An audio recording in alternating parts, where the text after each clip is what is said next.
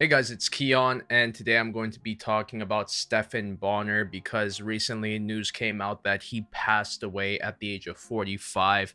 And what devastating news this is, especially when we consider that this is the third video in 4 months that I made about a former UFC fighter passing. It's crazy how these deaths have been happening so closely to each other. First Elias, then Rumble, and now we're talking about the American Psycho Stephan Bonnar. A man who was part of a fight that basically saved the UFC. And if you don't know what I'm talking about his fight against Forrest Griffin in the Ultimate Fighter Season 1 finale.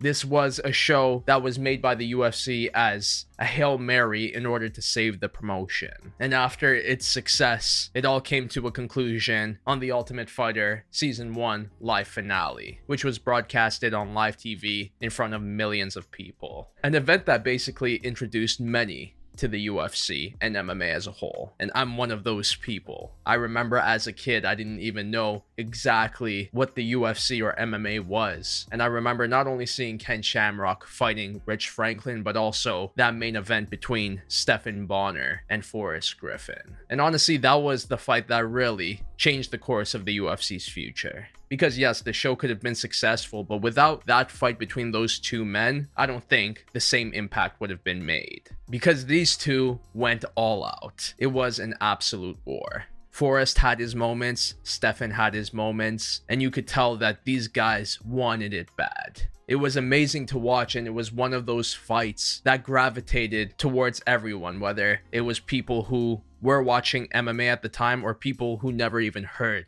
about MMA. They both made it a fight to remember. And that's exactly what the UFC needed at that time. And look, by the end, even though it was a close fight, it was Forrest who won. So sadly for Stephan, he wasn't remembered as the Ultimate Fighter winner, but in the end, he too got a UFC contract. And he was in the UFC for a while. He had his highs and he had his lows with the promotion, but overall, he always came to fight. And this guy took on some of the toughest fights that I've seen in the UFC. This is someone who fought Jon Jones and Anderson Silva. And even though he lost those fights, I still have to give him credit for taking these fights, even if they weren't in his favor. So even though he never became a UFC champion or the Ultimate Fighter winner, he still found a lot of success as a UFC fighter. But even after his fighting career, he found a lot of success as a color commentator. Especially in the WEC, we can't forget his iconic call for the fight between Anthony Pettis and Benson Henderson. When Anthony did his Showtime kick, the reaction from Stephan was priceless, and it gives me shivers just thinking about it. And it only makes me wish that the UFC gave him an opportunity to do commentary at their events. I think he would have been an amazing addition. Regardless, he did very well for himself in the world of MMA.